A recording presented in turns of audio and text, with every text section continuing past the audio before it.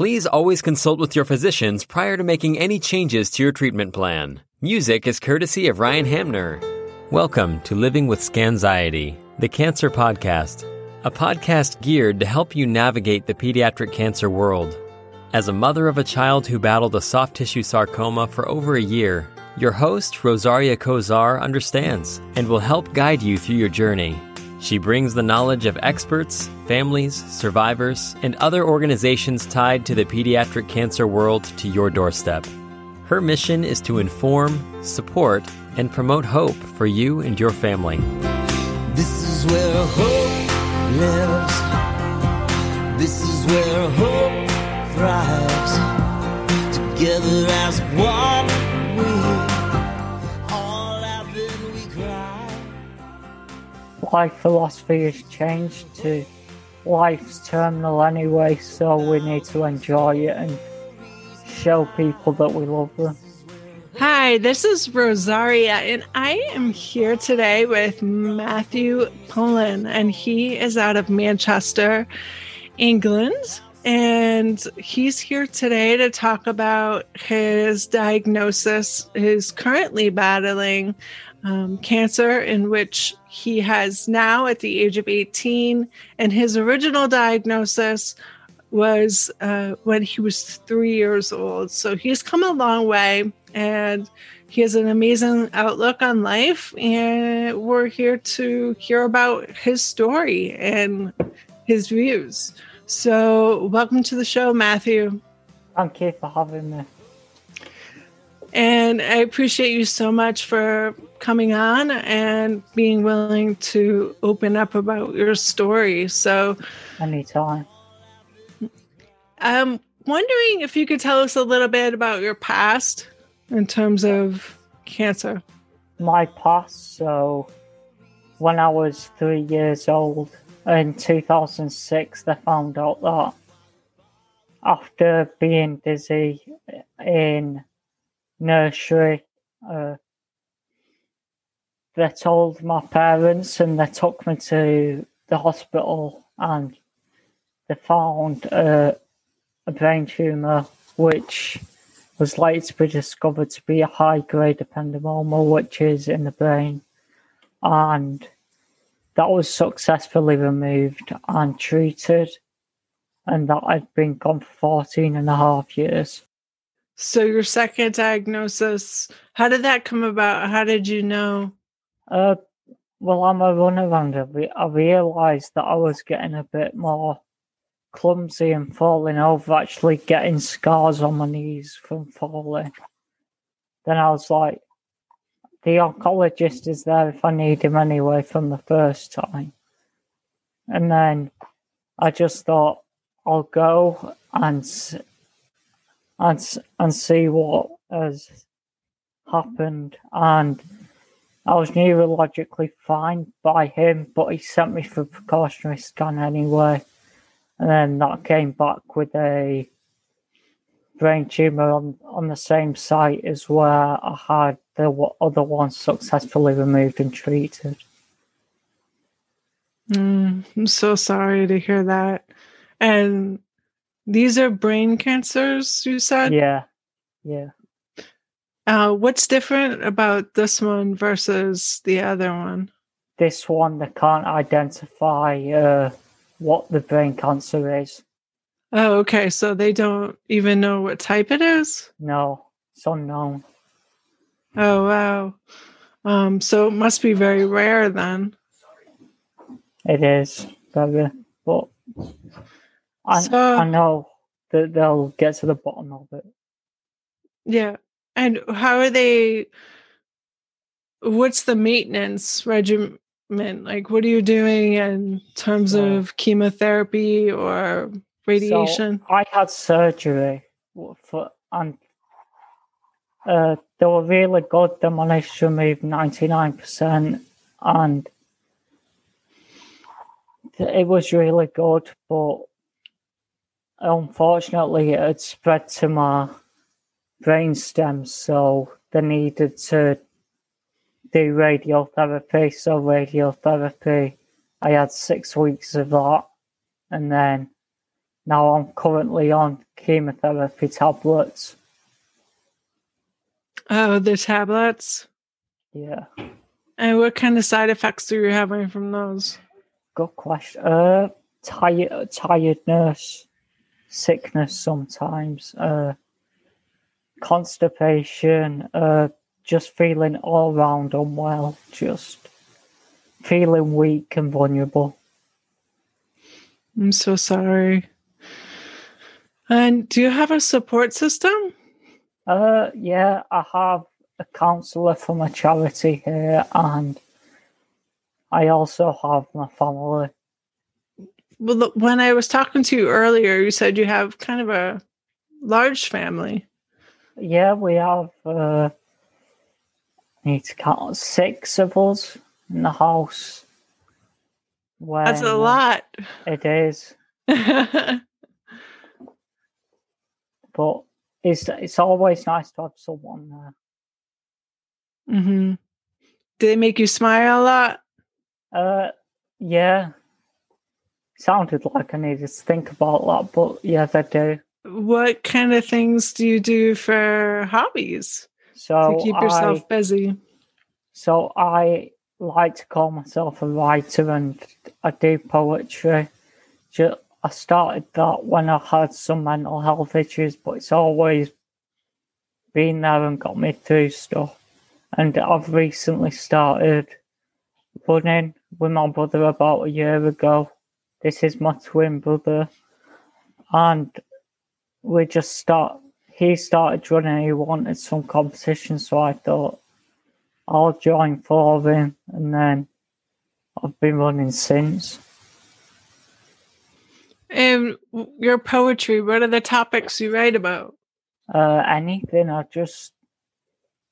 Sometimes they're quite dark about mental health, other times they're just happy. Usually they're just what I'm thinking.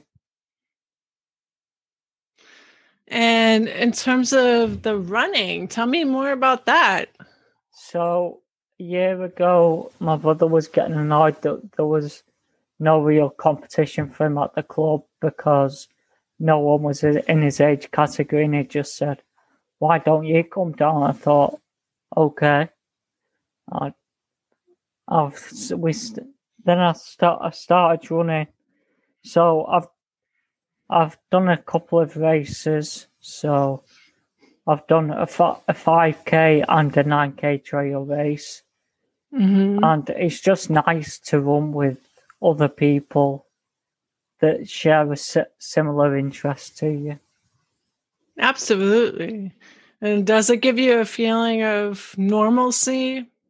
Yeah. So I'm also doing it at the moment just because I do want to get back to running club, and I do want to get back enjoying running, and I am back up to running a mile, but I need to get back up to 5K, which is the ultimate goal. But running as a whole, even if it's a little bit of running, it feels good to do, and it feels normal again. Excellent. Well, I'm happy to hear that you have a hobby like that. And writing can be so good for mental health purposes. You can get stuff off your chest, so to speak. And it seems like that's what you do.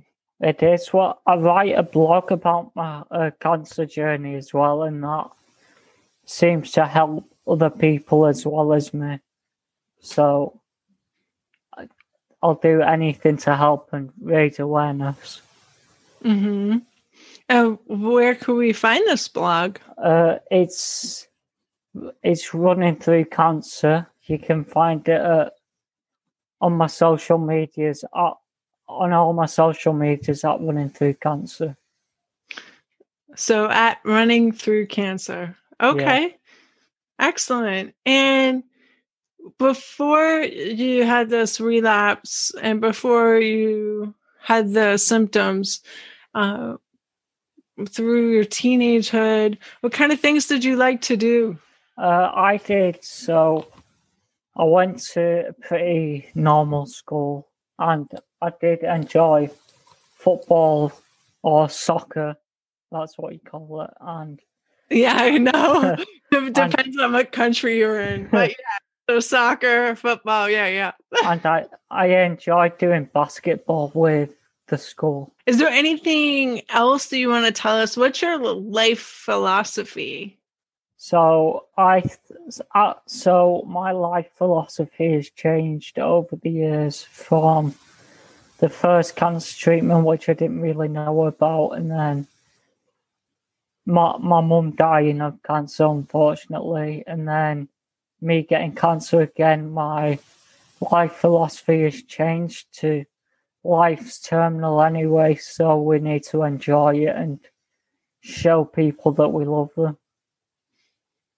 I'm so sorry to hear about your mom. That must have been extremely devastating, especially at such a young age. Yeah. And how close was that to your diagnosis? So she had cancer twice. So the first diagnosis was like a year or two after I'd been given the all clear, and then that went away supposedly, and then a few years later it came back, and it spread all over the body from the breast, and unfortunately she died. So, and then about another 9 years later I found it again. So I think it was 8 or 9 years to my mother's death, I was admitted to hospital for surgery. So sorry to hear that. That's awful. And that kind of speaks to your life philosophy now, where life is terminal and you need to enjoy the times that you have now. Yeah. And is that your way of making peace, or do you have another means? Making peace, you can't with cancer. You just need to try and get on with it. You can't accept it or make peace with it. But that philosophy is really about life is the longest thing that you're going to ever experience. So why not do what you want with it? Absolutely. And if you could tell the world anything right now, what would you want people to hear or people to know about you and your legacy? About me, I want people to know that I was Matthew. I wasn't just someone with a brain tumor and terminal cancer, because that's not me. I'm Matthew who writes and enjoys sports, and my aim is to actually graduate before I know that I die, because 2 to 4 years is the average life expectancy of someone with brain cancer. So I just want to graduate and let people know that I'm proud. I just don't want to be forgotten. I'm sure you won't be forgotten. You have an amazing outlook on life, and I'm so sorry that you're going through this. I'm speechless. I really don't know what to say. It's a bit better me than any other people. I wouldn't wish it upon anyone. Absolutely. And I want to ask before we go, in terms of people remembering you, what do you want people to know, the message that you want to send to others? I want people to know that there's someone out there that loves you, and you love other people. So just let them know that you love them. And I always say that I love people because I know it. it could be the last chance that you get to say it. That's beautiful. That really is. Oh gosh. Oh, wow. Well, I just want to say I'm sorry we have to cut short here, but I am so thankful that you took the time with me and our listeners to tell your story. You have such a positive outlook, and I really appreciate you sharing that with the world. Thank you. Well, you're welcome, and thank you for joining us. Thank you for letting me on. Thank you for tuning in to Living with Scanxiety. Please subscribe to hear more informative discussions like today's. Music is courtesy of Ryan Hamner.